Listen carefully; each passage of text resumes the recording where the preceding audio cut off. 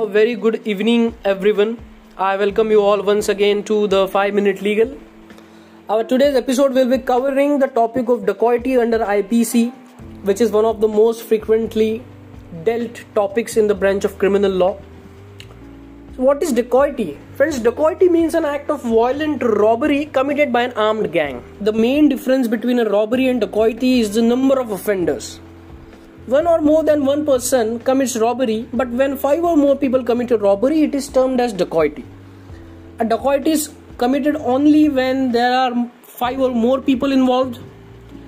They must have dishonest or illegal intention, and they should conjointly commit or attempt to commit dacoity.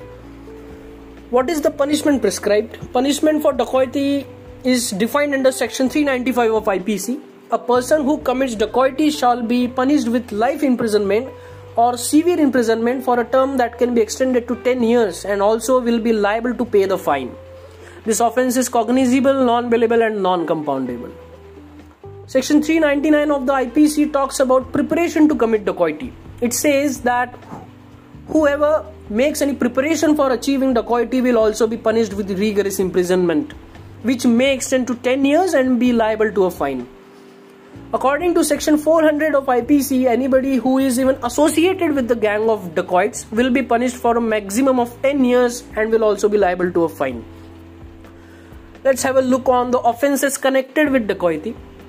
When dacoity is with murder, according to section 396 of the Indian Penal Code, if anyone of 5 or more person who is conjointly committing dacoity murders while committing dacoity, every one of those persons will be punished with death or imprisonment for life or rigorous imprisonment for a term which may extend to 10 years.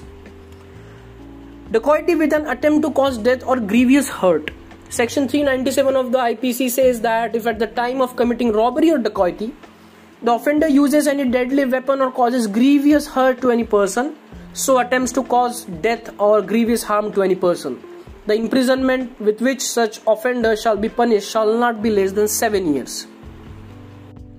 Also, an attempt to commit dacoity when armed with a deadly weapon. Section 398 of the Indian Penal Code says that if at the time of attempting to commit robbery or dacoity, the offender, if he is armed with any deadly weapon, the imprisonment with which such offender shall be punished shall not be less than 7 years.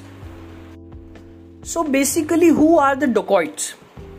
Before committing any offence, intention plays a vital role. Under criminal law, the intention is known as mens rea. It means guiltiness of mind. For every criminal offence, there should be mens rea on the offender's part. If put in words, there has to be an intention to commit a crime. Section 34 of IPC defines acts done by several persons in furtherance of common intention. This section says that when a criminal act is done by several persons in furtherance of a common intention, every such person is liable for the act in the same manner as if it were done by him alone. Everyone who joins the act with the understanding of the consequences should be made liable under this section. So now let's have a glance on the landmark cases regarding this topic. The State versus Sadhu Singh and others. This was Akurda Singh along with 4 other armed offenders committed the act of dacoity at the house of Gharsi Ram. They caused injuries to the plaintiff and his family and only able to take a wristwatch and shawl. Out of those 5 people, one was not able to take anything. However, since they were 5 people, they were working conjointly, they were booked under section 391 and were punished under section 395 of the IPC.